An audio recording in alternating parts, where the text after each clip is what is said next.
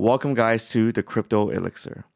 In this episode, we're going to take a look at the top crypto narratives that are shaking the scene for 2024.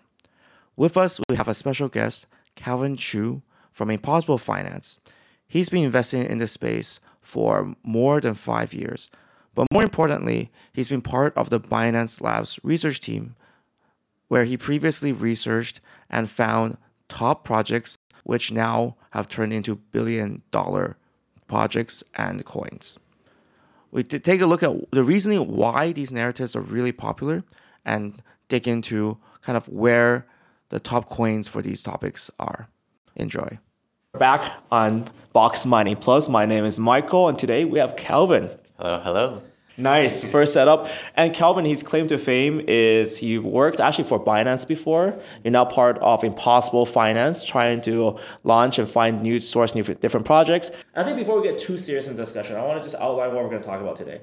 So we haven't caught up for a while. Yes, it's been way too long. So I want to find out what you're doing. You've also been investing into a lot of recent projects. Yes. I think XI Games, you sold nodes. Oh, you got your community involved in nodes at like the cheapest price at $300 USD per node. I'm buying your bags now. I'm buying my own bags too. So I'm buying them at like, I think it's 1.08 ETH, which is 2,000 something per node now. So you got some good deals. So I want you to just kind of share with our audience like what's really hot so they can get into that as well. So I think this is for you guys here. It's a very impromptu talk as well. It was meant to be a private discussion between me and Calvin, but we're like, you know what, my camera's here. Let's share with you guys. Let's share some alpha. So what are you looking into recently? What's kind of the narrative that you're looking at? For sure.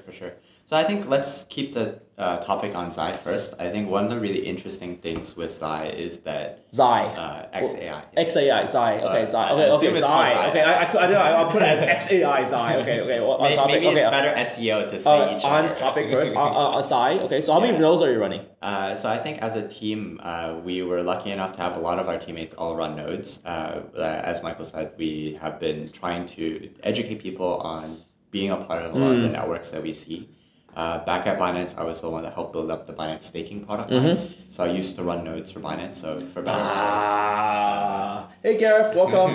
Welcome. Gareth is part of this too. So welcome. Want to sit down? Want to come on screen? Is this going to be a one-shot take? Or? Yeah, one-shot take. Oh, I'm not going to edit it, so it's okay. Just come in. We're friendly. We're friendly here. It doesn't really matter. No more formal content. So that's the thing with Box Mining Plus. It's like we just did a mukbang episode where we just literally ate lunch and we discussed with everyone. So Gareth, you're part of the team as well. Did you buy any XI notes, like Psy notes? I did. Oh, come in. You're not in here. So Gareth probably did not expect to be on stream. You have to come in. Come closer. Come closer, my dude. Right, let's get cozy up.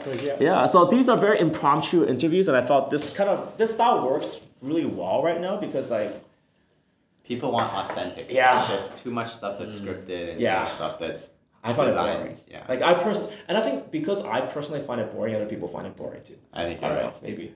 Okay, so side notes. What is your quick summary? Okay, now that you're here, quick summary. What is Psy? I think Calvin's the best one to. No, you're bad. He's bad. He's bad. He's gonna judge you. He's gonna judge you if it's good or not. But you have to describe what it is. I mean, Zai Network itself, it's a layer 3 on Arbitrum focused on the gaming industry. I think at Impossible we really like gaming because... What value does it bring? What value does it bring? Yeah. The node itself or the project itself? The project itself. I think with the new layer 3 on Arbitrum, making it faster, being able to build AAA games. Faster, cheaper. Making it better for game producers. Why is it better for game producers? Otherwise, the players have to play. You're bad. He's our research He's guy. a team member.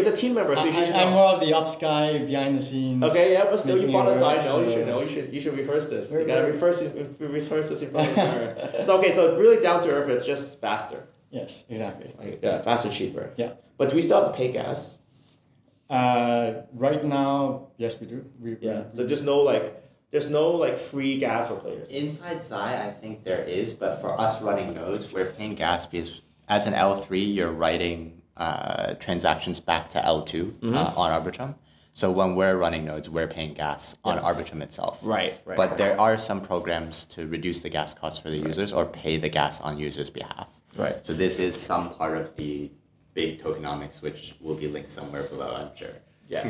So I guess at the end of the day, it's just like I'll make it like plain English because we're gonna ban all formal buzzwords, formal English. We're gonna ban that all on the channel. But I guess at the end of the day, it's like gamers, you don't need like industrial grade security, right? So layer 1's like for $1 billion transactions, right?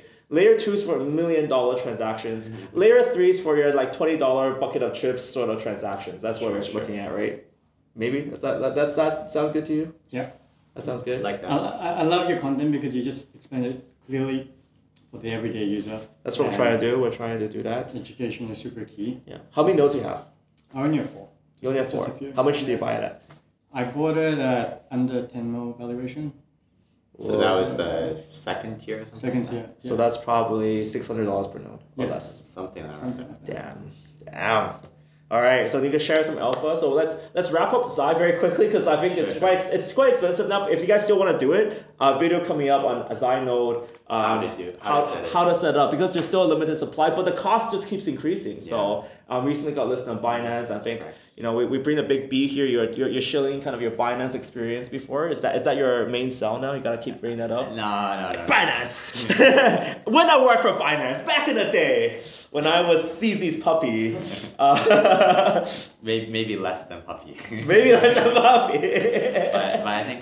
Did you have to serve him coffee? No, sadly. Sadly, no. I think that could have been a good, better job in bear market. Serving CZ coffee. But I think in terms of, to wrap up Zai, I think the reason why we really do believe in gaming chains is that right now, still a lot of the games, when we ask ourselves, like, do some of these games need to have crypto as a element to the game? I think right now, a lot of the approaches have been just like, let's slap a token on it or let's do play to earn. Of course, that's not super sustainable as what we've seen over the last few years when teams just say, out of the box, I'm going to force things to have tokens.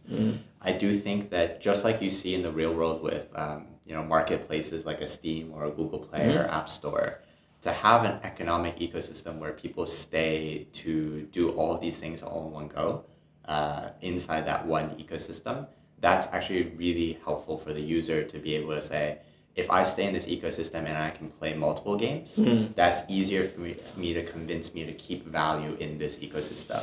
So as we see with teams like Axi's Ronin Chain, we're also working on being, I guess it's already been announced, we are the official launchpad for the Ronin ecosystem. Oh, nice. Ronin time! So you can see where, as a thesis, we do believe that chains are one of the useful ways to unite games and that the team... But players hate blockchain.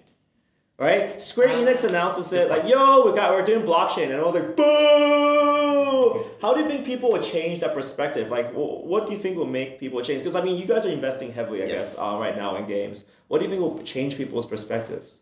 I think part of the reason why gamers right now don't have the best trust into blockchains is because in the first place, gaming studios and other gaming economies force people to buy a bunch of shit that they can infinitely mint. I just recently paid for the newest version of FIFA, which, it's now EAFC. Okay. And every year it's like effectively the same mechanics. But for the sake of Here's my issue. Here's my issue, and I think this is why crypto gaming is going to be still held back. But we're going to try, and we'll see a lot of failures. Right, because you actually have a lot of gaming experience pre-crypto. Pre-crypto, right? So I designed monetization for pay-to-win games, right? Free-to-play, pay-to-win games, same thing, right? Yes. And you're really trying to just milk as much money as possible from people who are playing. Yes. So you have like your average revenue, like ARPU, average revenue per user. And you want to convert those into paying users, and you want to convert these paying users into whales, right? Yes. And infinite mint is very common, right? Yes. It's pretty much bread and butter. You don't want to have you don't want to cap your income per user. And also, I think the other issue here is that so one issue is that game developers prefer, from a development perspective, developers prefer infinite mint. They also prefer that these items fall out of favor after 1 or 2 months. There needs to be a meta to change the flavor of it. Yes, because we need to milk it again, right? If you keep playing, I'm sorry to say this, but there will be abusive monetization practices to try to just milk the living shit out of you, right? Yeah, actually, recently in China, they've banned like some of these types of like addicting monetization loops. Yes. So I feel like the dynamics of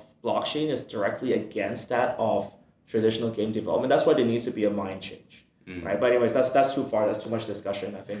I feel like there's the gaming narrative is coming, but I feel like it'll be like 5-6 years before we finally find like the killer app. Yes. Right. So the piece that I think is really interesting, specifically for the thesis of gaming chains, and whether that's Zai or Ronin, Merit Circle, one of our other portfolio projects, is now launched Beam as a chain as well. You've got Immutable in the top 35 of market caps as well. Part of the story I think that matters with regards to games is regards to chains, is that chains need to have a thesis to keep users. You're not going to go to just a chain if it has no selling points. It has to have some selling point. And at least for better or for worse, right now, games is something that people understand that are a type of business.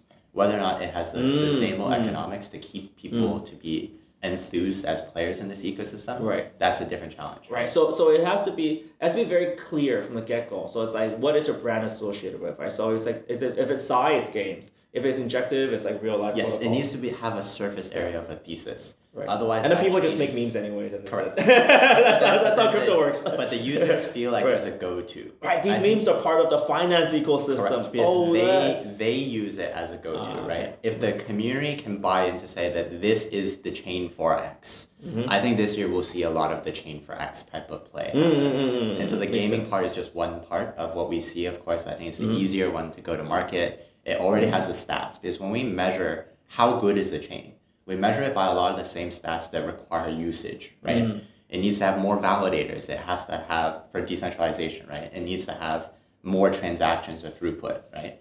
Right now, these days, to be honest, like people aren't moving their funds all the time in like a lending protocol or whatever it might be.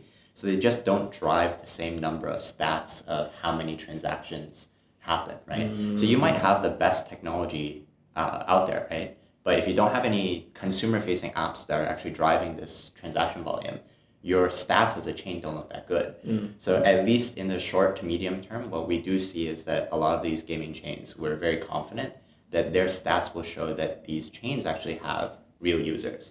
People want to go wherever there's other people. This is the magic of memes, right? Yes. You don't want to be stuck in a dead town, if you will. Yeah, and it's like, I guess that's why Ethereum is so popular, because there's so many Ethereum whales there, right? So if you capture like 10, yes, you're in good shape, yes. Right? I mean, that was kind of the philosophy behind the BAYCs. I actually think the Bitcoin stuff that's happening as well is a very similar concept, because you have this magic of there's large whales out there, of course. But now the regular guy is also trying to compete and be a part of this ecosystem. Exactly. That's where ordinals really work, right? Exactly. Because there's a huge untapped audience of Bitcoin whales, right? They probably bought their Bitcoin at $10 per Bitcoin. So they're ready to throw 1 or 2 Bitcoin into these NFTs or whatever. But anyone can participate, because anyone can make a transaction on Bitcoin. Yes. So to me, I think when we like zoom out, right, when we look at things like ordinals as a trend, I think the most valuable thing we can build is infrastructure to give communities access. Because Bitcoin, to be honest, is a closed circle for a lot of the new players. What do you think of like layer 2 on Bitcoin? Yeah, so this is one of the types of things. With that, I'm going to head out. Okay, wait, you forgot. I just wanted to say hi. Hi. I'll see you around for sure. All right, cool. We're going to have to do another part 2. Can we do hat review? Can we do hat review? What's behind the hat? You know, I want to see your hair. I want to see your awesome hair. Oh, no, it's too long. I want to do a hair reveal. I'm long. You're long crypto. Okay, all right. Long haircut, long hair. All right, cool. That's fun. Gareth needs to go back to work. Let's go back. Let's put you in the center frame so you don't get cut off here. All right. That's more centralization. More centralization. It's great. More centralized means more pump, right? But you were saying about the Bitcoin kind of narrative, right? And layer 2s for us, ultimately, in every neighborhood, I want crypto to be like a McDonald's. Like I want it to be everywhere. And in that sense, the Bitcoin Come closer. ecosystem- So if we're similar distance away from the mic, sorry, I'm so specific, but I'm trying to make this very good. So yeah, go on. in terms of making sure that ecosystems in crypto are accessible, I think that's super powerful. What I'm actually curious, Michael, when was the last time you transferred any on-chain transaction on Bitcoin?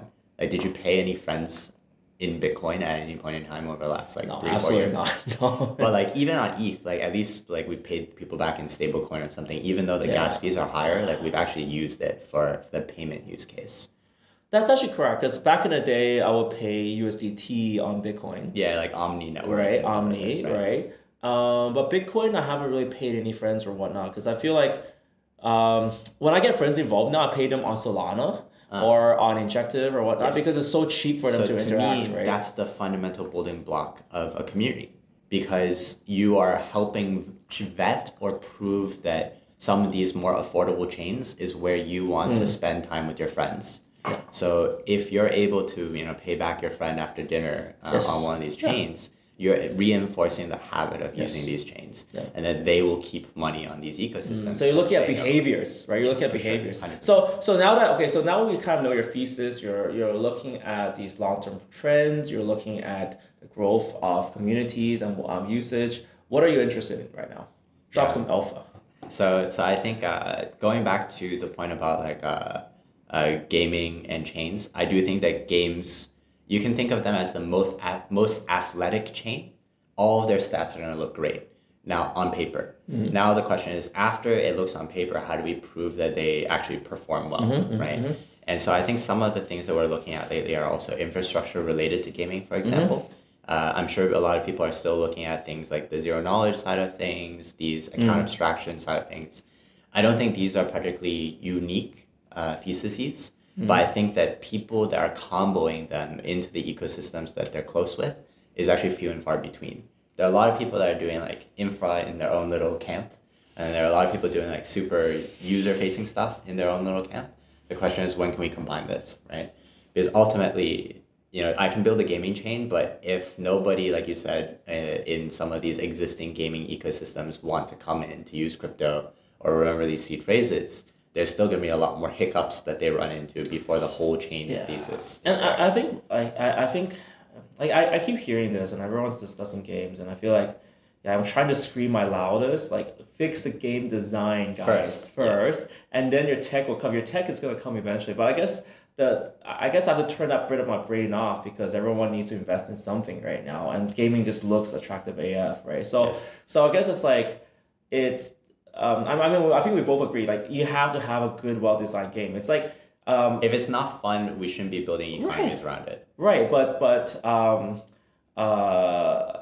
we are, right? I mean, that's the end of the day, right? We are, and then that's why we're going to see cycles. And I think blockchain people are probably the worst investor in games, because they all think they know how to play games, because like they play like 3 games in their life. But like when you're comparing them versus the Tencent investors who know every single spawn point in Call of Duty, they memorized everything. They know what the pro players like. They know what the esport players like. You're not going to be comparable, right? Because that investment team is just like top notch versus like people who just barely touch games. But that being said, what you're saying right now is like, okay, we have to invest in games, so why don't we tackle infrastructure? Why don't we tackle that? So what's good? So other than Psy, what is good right now? What name some projects? Show me some coins. Sure. Show me some coins. One of the teams that we're an advisor to is Aether. Aether Games. Right. This was the other Aether. There's 2 Aethers. Two Aether. You know one that's also interesting. Okay. We owe an intro to both. Okay. Yes. Aether Games. So tell me about Aether Games. Yeah. So Aether as a network, what they're doing is actually working on helping distribute some of these games as a service provider to the games. So you can think of it to provide things like a decentralized Steam, or to allow users to on any device, even mobile, play high quality games. So the question is, like, if you're building all these AAA games, but people don't have devices to watch. Sorry, my bad. All good. Family here. Family. I'm back. That just got COVID, guys.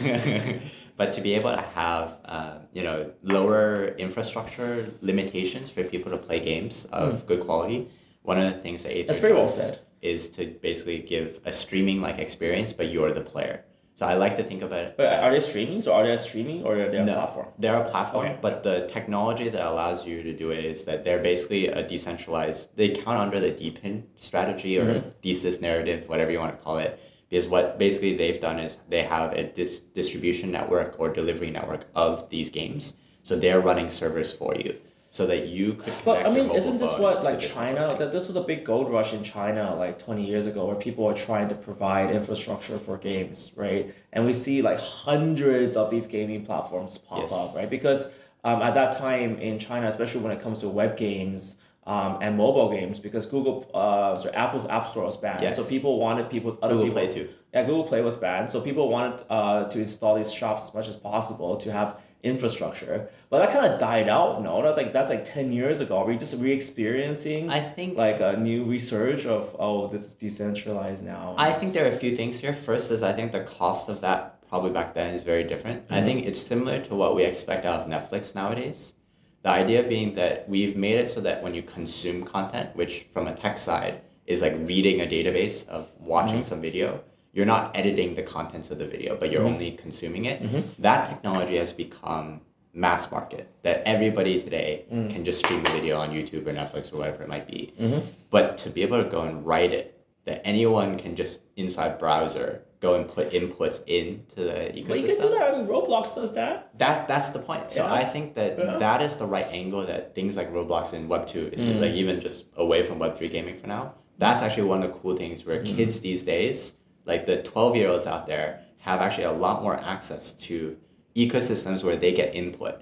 And I think we live in a world now where like the dopamine of swiping on, Instagram, TikTok, Tinder, whatever it might be, the instant gratification of knowing that you're not just consuming, but also that you can have some input into this. It's actually reliving like the old gaming trends, right? Yes. 'Cause I guess I've been in this space for too long. Back in my day, we have Warcraft 3 maps, and people will make their own maps like Dota. Downloadable content packs. Come whatever it might be. a bit closer, so like Yeah, these are in frame. So come closer. Yeah. sorry, So I think in terms I have of to drag you. I have to drag you. in terms of trying to make sure that So that's what Aether Games is doing. So they're trying to be a platform to facilitate this. correct. But I think at high level, part of what I do think is important for users is that the fact that an on-chain ecosystem, it is always live.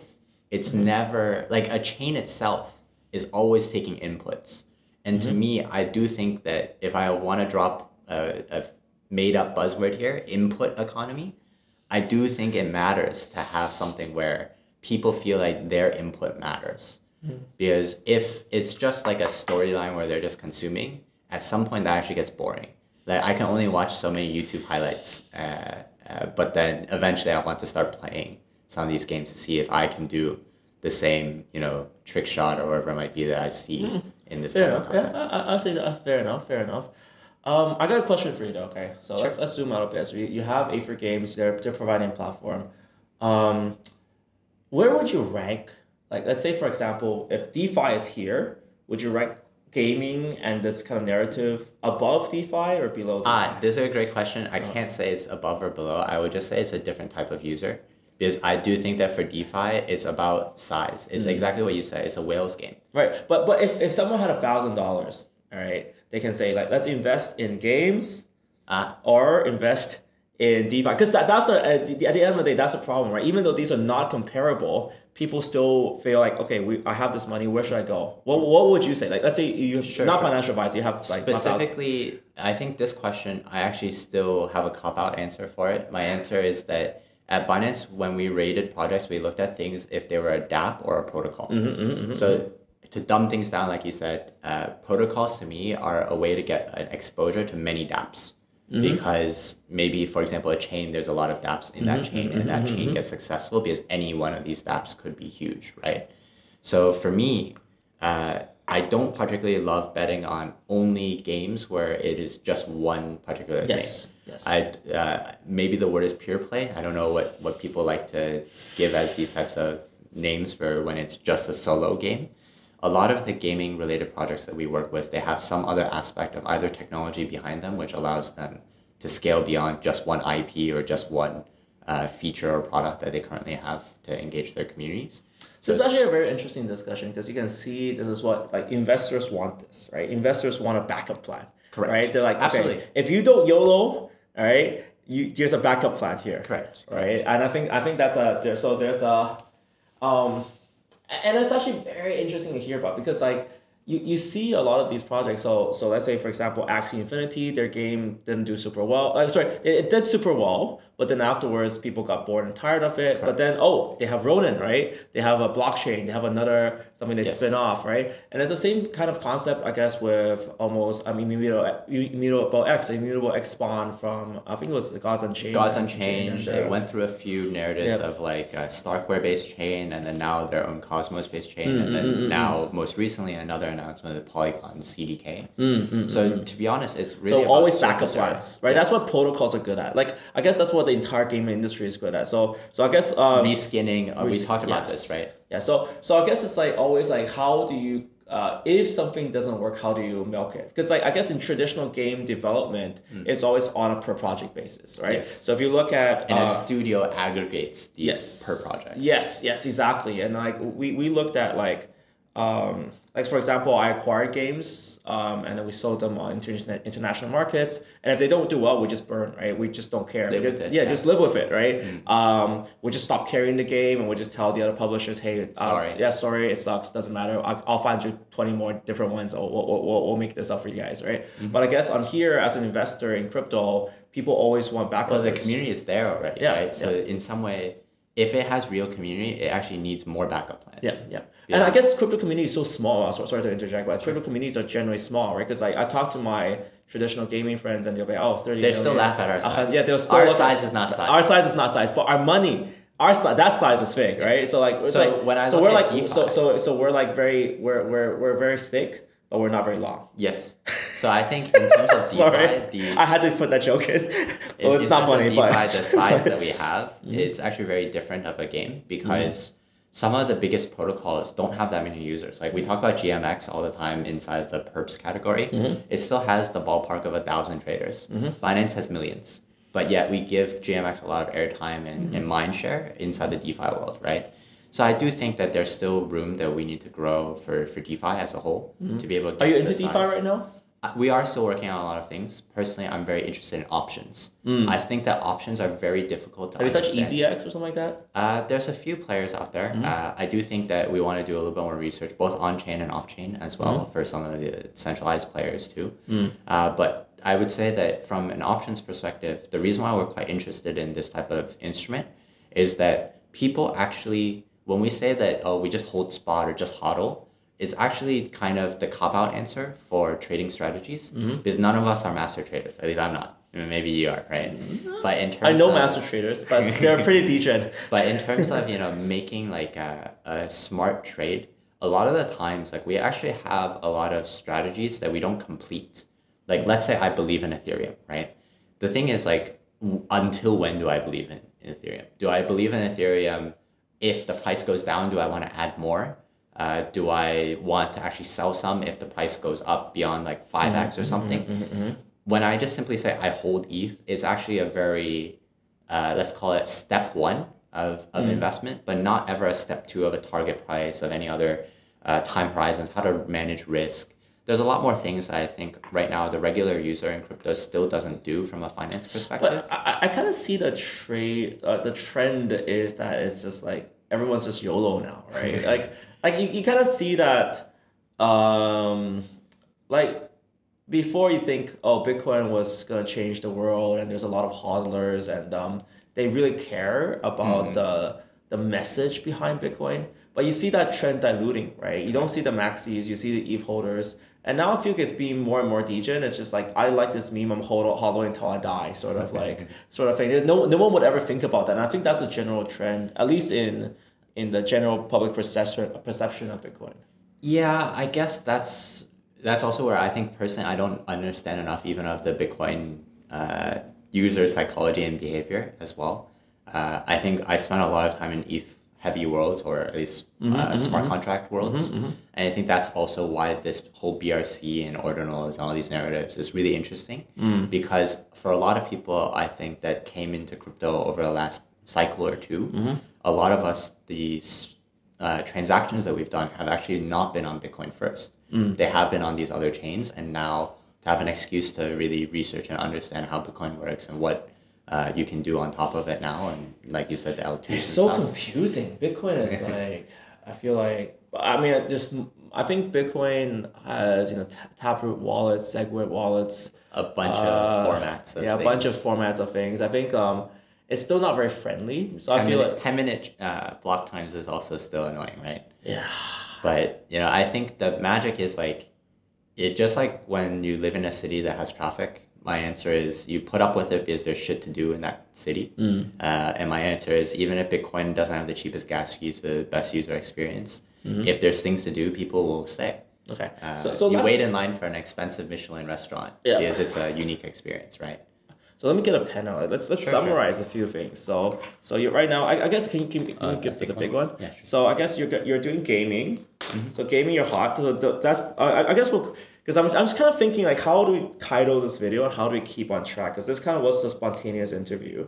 So let's say narratives right now. You're in gaming, but you're very in the protocol side, right? Or protocol or yeah, I'll use the gaming analogy of I want to spawn with as many lives as possible when we play these gaming protocol plays. Are you in Bitcoin and ordinals? Bitcoin, you that's a narrative you believe in. Yeah, I think for better or for worse, Bitcoin is here to stay. Personally, I'm not saying that you should be buying a shit ton of Bitcoin, but I do think that in terms of creating markets where regular users can play alongside whales is really important. That's the reason why we wanted to do a launchpad in the first place, because investing is still a lot whale driven. Yes. And that by us having a launchpad and giving access to regular guys to invest alongside the pros, if you will, I still think that's the right thesis to do. Of course, are you saying DeFi? Sorry, I'm just trying to DeFi. So on DeFi in particular, I would say derivatives. And the reason that I will bring up derivatives and options as one point is that anytime we say leverage is dangerous, right? Yeah. But mathematically speaking, leverage is something that levels some of the playing field. For the regular guy that doesn't have $100,000 to trade, he does get access to leverage. So in particular, with regards to options, we think options are a different type of leverage.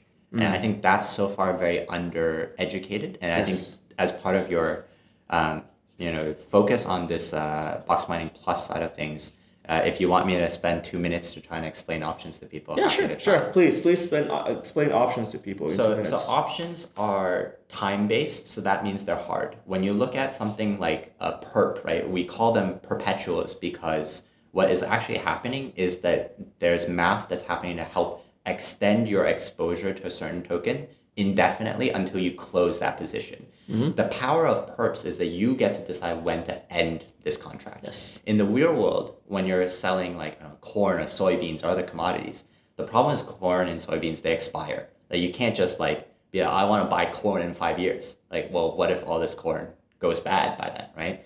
The magic is that for a digital currency, and the magic of what Arthur Hayes and the BitMEX team thought of when they built the perp product is that, well, Bitcoin doesn't expire. So with this key caveat that the perp product was actually built in 2016 by BitMEX, it does not exist in the real world because the real world doesn't have non-expirable digital assets. This is one of the key points that we see now with ordinals or other things. People see value in something that doesn't expire. And if Bitcoin has this trust of an ecosystem, a trustless ecosystem where this asset exists, this is the only place in the whole world where there can be this type of automatic rolling over. So in the real world, options and other derivatives we call them dated instruments because they have an expiry. But what about gold, for example? Technically gold doesn't expire, right? Yes. So gold has a finite kind of steadiness to it. But the thing is, it is still being minted. So the thing is, in the real world, to actually do these types of commodities, they're either cash settled or physically settled. AKA physically settled, like some guy comes and gives you a brick of gold, right? Or you see those armored trucks around in the world, right? And so to me, I think the really cool thing is all this stuff that costs a lot of money in real world to actually store, to actually carry, to actually execute. And in crypto is free. Well, I mean, it's one transaction, but you can deal with the cost of one transaction versus the cost of having a bunch of people with guns protecting your armored car, right? So the product that we have seen work really well is abstracting away the expiry dates of business dealings that are being abstracted at a high level for us when we click on some button on an exchange to just buy or sell a perp. That user experience is actually really magical. And for us so far, options has not had that revolutionary experience of making other derivative instruments easier to use. If you remember back in the day on platforms like FTX and stuff, there used to be like Bitcoin March futures and stuff like this. Yes. Nobody used those anymore once we had the magic of a perp. There's still abstracted risks, right? There's liquidation risk, there's funding rates, and all these scary things that I think for better or for worse users have kind of glossed over and skipped. But we haven't had that moment for other types of options or other derivatives because users still don't understand how the options work, right?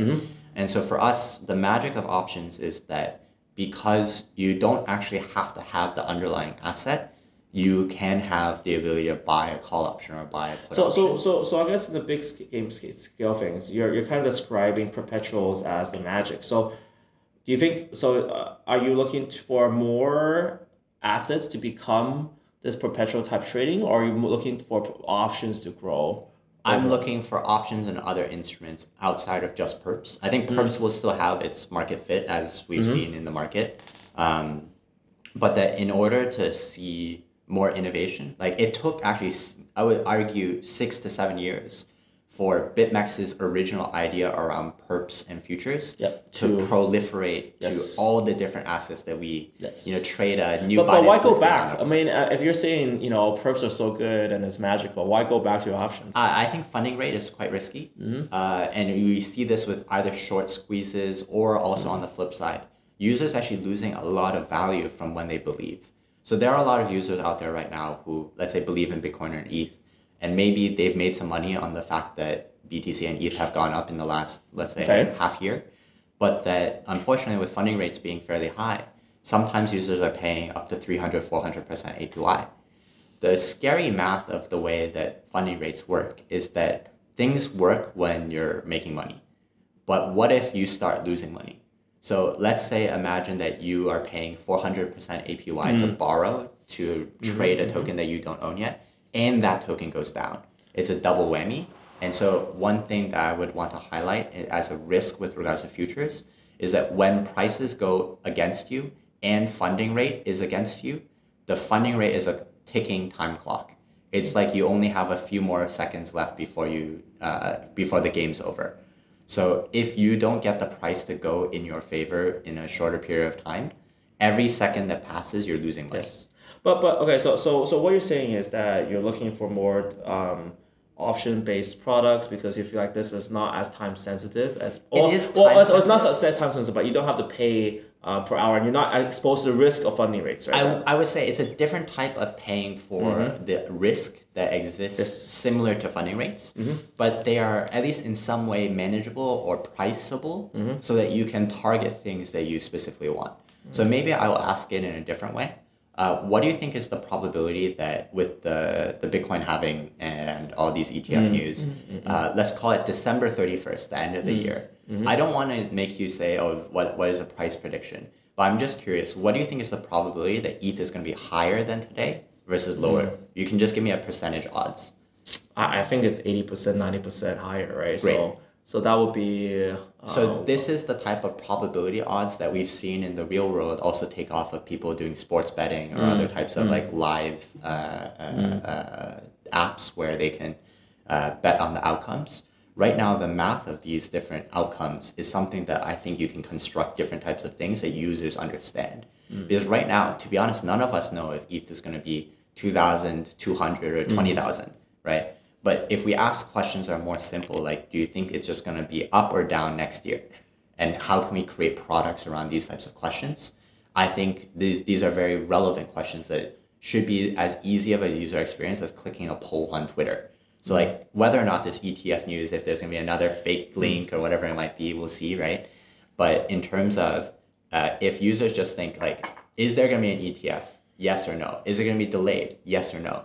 Like I should be able to create a trading experience where users answer yes or no questions and there is a strategy for them that matches what they do with the yes or no's. So it's just making it easier. Correct. If I do, like, let's say you believe that the ETF is going to not happen and you believe that the market will dump after it doesn't happen. Right. If this happens and you short with like 100x leverage, you're very likely to lose all of your money. I mean, I think FTX were like that was what made FTX good, because they dumbed down a lot of these trading features, right? Yes. They'll say like Trump win, Yes. Trump lose, Exactly. right? No ETF, right? Or like Gary Gensler clown will be a coin that people would trade, right? Yes, like SEC fuck up twice. Yes or no. Yeah, yes like, or no, right? Yes or no, like yeah. you don't get a chance to say maybe, so maybe that's the limitation. Right. But it's very clear of what the users can make a decision themselves.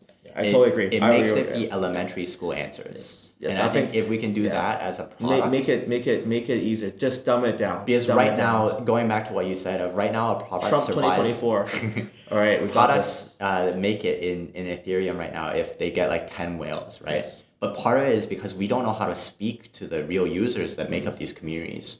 Can we make products that are clickable and understandable by the regular user without needing to, open up an algebra book to understand like all the risks that they're signing up for? I think that's really, really important. That's very cool. So I would say it's not there yet. Good job. We're gonna look. If you guys got any products like that, tell me. Okay, please tell us on the channel. Tell me. Let's go. Okay, so let's focus back on this. Okay, so sorry to push you so much because I want to keep this video like under an hour. It's 40 minutes so far. So all right, so we wrote on this piece of paper some narratives we talked about. So gaming, all right, protocol level, layer scaling. We got Bitcoin and ordinals. We got DeFi. What else do you think deserves to be on this list? I do want to talk about chains. Chains. I think it's really important for what layers? What chains? You can give me any layer. I will talk about all of them. I think for me, the important. What's the hottest chain? What's the hottest layer? The hottest chain there's a lot. So I think I'll put a few of these different topics out there. But last night I stayed up pretty late to have a nice call with Monad. I think. What was that? Monad. Monad. Okay. Monad, I think, is got a very interesting community and also very interesting tech side of things. Are they Monad.xyz. The founder, Keone, and a few of the other guys, Abdul, super great DGen guys, but also with a lot of experience in crypto from Jump and other places. I think it's quite interesting to see them really scale, because I think on the execution side, I think they've been doing a really good job in putting community first. They have a meme of Gmonad instead of saying GM, and you'll see it all over on Twitter when you pay attention to it now. But I do think that in terms of chains... 20-second pitch. What the hell are they doing? A parallelized EVM, so more throughput. So going back to what we said earlier, so fast, parallel, cheap. Fast, cheap. Okay, I'll just draw as a parallel. Two lines. Okay. Yep. Next one. Fast, Let's move this fast. Let's move this along. But in terms of chains, obviously the exchanges are still massive. You've got players like Mantle from Bybit as well. That are doing quite a bit of incentives and new growth tactics to try and bring. I mean, it makes sense, right? I actually want. They already have users, right? Yeah. So. And Bybit is actually like they're in a prime position to grow. Like I used to not like Bybit, to be honest, because like even the CEO gave me the death glare once. He was like, "Yo, you used to FUD us, motherfucker." But then now I'm like, okay, look, they're growing because they're taking up the position that FTX was pretty much doing, right? They're directly taking those users. Yes. OKX also has their X1 chain as well. Okay. So I do think that this narrative that we saw. X1 is it called X1? X1. Yes. They keep making chains. There's more chains nonstop, right? You know that's the thing that messed up about OKX, because I would listen to their spaces before, and then Binance was super simple. We are Binance. We have BNB chain. Yes. Right? And OKX is like, we have OKB, we have OKChain, we can OKT, we have X1, whatever. It feels like a mess, right? But X1 is now the new one. But I guess the important point that I want to say is that when we measure chains, they either need to have community, which we're seeing in some of these gaming chains, for example. They need to have assets, which the exchanges have, which then is also a combo of having assets and community. And then the third part of this that we think is interesting is the yield-bearing assets that we see, whether that's your liquid staking derivative. Are you big into like eigenlayer and stuff? Yeah, so these are all the types of plays. Restaking, right? Yeah, exactly. So the core part of restaking, which I'd want to scare people with one finance word first, of the rehypothecation. It's like, remember that scene in like, what was it, like Wolf of Wall Street or one of these, like The Big Short, where like he's pulling the Jenga Legos and then the shit falls over. The scary part in traditional finance is that when people repackage shit, the problem is we don't know what's actually in these packages. For better or for worse, in the on-chain worlds, if you repackage something, you can see the trail of assets being repackaged. So right now, when users are bridging like some staked ETH into some other chain, you actually see that there was this transaction of this, ST ETH crossing some bridge. So whether or not the risks are lower, I'm not arguing that. They're still there. But the fact is we can see them. So the phrase that I've been saying is transparent rehypothecation is what restaking is. So I guess analogy is in traditional finance, right? You're playing Jenga. It's a Russian roulette. You're playing Jenga with blindfolds, right? Yes. Yeah. You're like shh. You're trying to feel it. Okay, whatever, just pull it, right? Correct. But then at least on a blockchain, you're like, oh, I can look around. You think that block is the one that you can move, right? Right. So that's not necessarily safer, but at least you have control. And I think that's really important inside the general crypto worlds, right? And so for us, when we look at these chains, again, it goes back to why would I go move my assets into your chain instead of somebody else's chain? Either I have to have fun or make money. There's no other options. That's why we see a lot of value in the gaming side of things, which, again, as we've discussed, some of these games are not fun yet, right? So I think that's one thing we need to still fix in this whole gaming narrative. But at the same time, with regards to interest or yield, right, you can see where if I can see the reason why you can offer me 20% APY is not because Do Kwon just said it was going to be 20%, but rather it's because 8% of that comes from this staking protocol, 4% comes from this, 3% comes from the exchange because they're trying to get people to come to their chain. Or they're making money somewhere. I at least can see where the value comes from. If you don't know what the yield is, you are the yield. Yes. And so here the key part about this is I need to know that I'm not the Right. yield in order for me to go to these chains. Interesting. Okay, so we have 5 so far. So 5 key narratives. Do you think we're good? Are we good for this video? There's always more shit, but maybe that will have to be in a part 2. Yeah, I think we're at 15 minutes now. So let's wrap this up. I think next time when we're doing prop shot videos, I'll have a general structure. Like this one was unstructured, so it was a very unstructured talk. But I tried to do it. I tried to do my best at the end. It's good. But I think we did super well. So you guys can let us know what you want to hear more next time. Yeah, and I think you're very good at describing things. Like and I guess there's a very big change because I'm used to making content on Box Mining Plus, and we're trying to dumb things dumber and dumber and dumber. But like I always want to push the ball to make you guys uncomfortable because that's where you learn the most, and then I think that's where you can rehypothecation is a but that's where I think if we push together to touch these things that I would say sometimes are scary, and I admit that they're scary, right? But that's the most valuable thing that we can do to educate, and that's what I respect. But I think it's a language. I think that's where it's hard because I think like Box Mining as a channel, it's a little bit more formal, but I feel it's not as fun, and I think like. I don't know, like maybe like providing a bridge between the corporate speak. We need layer 2 box mining. Layer 2 box mining. There we go. Box mining layer 2.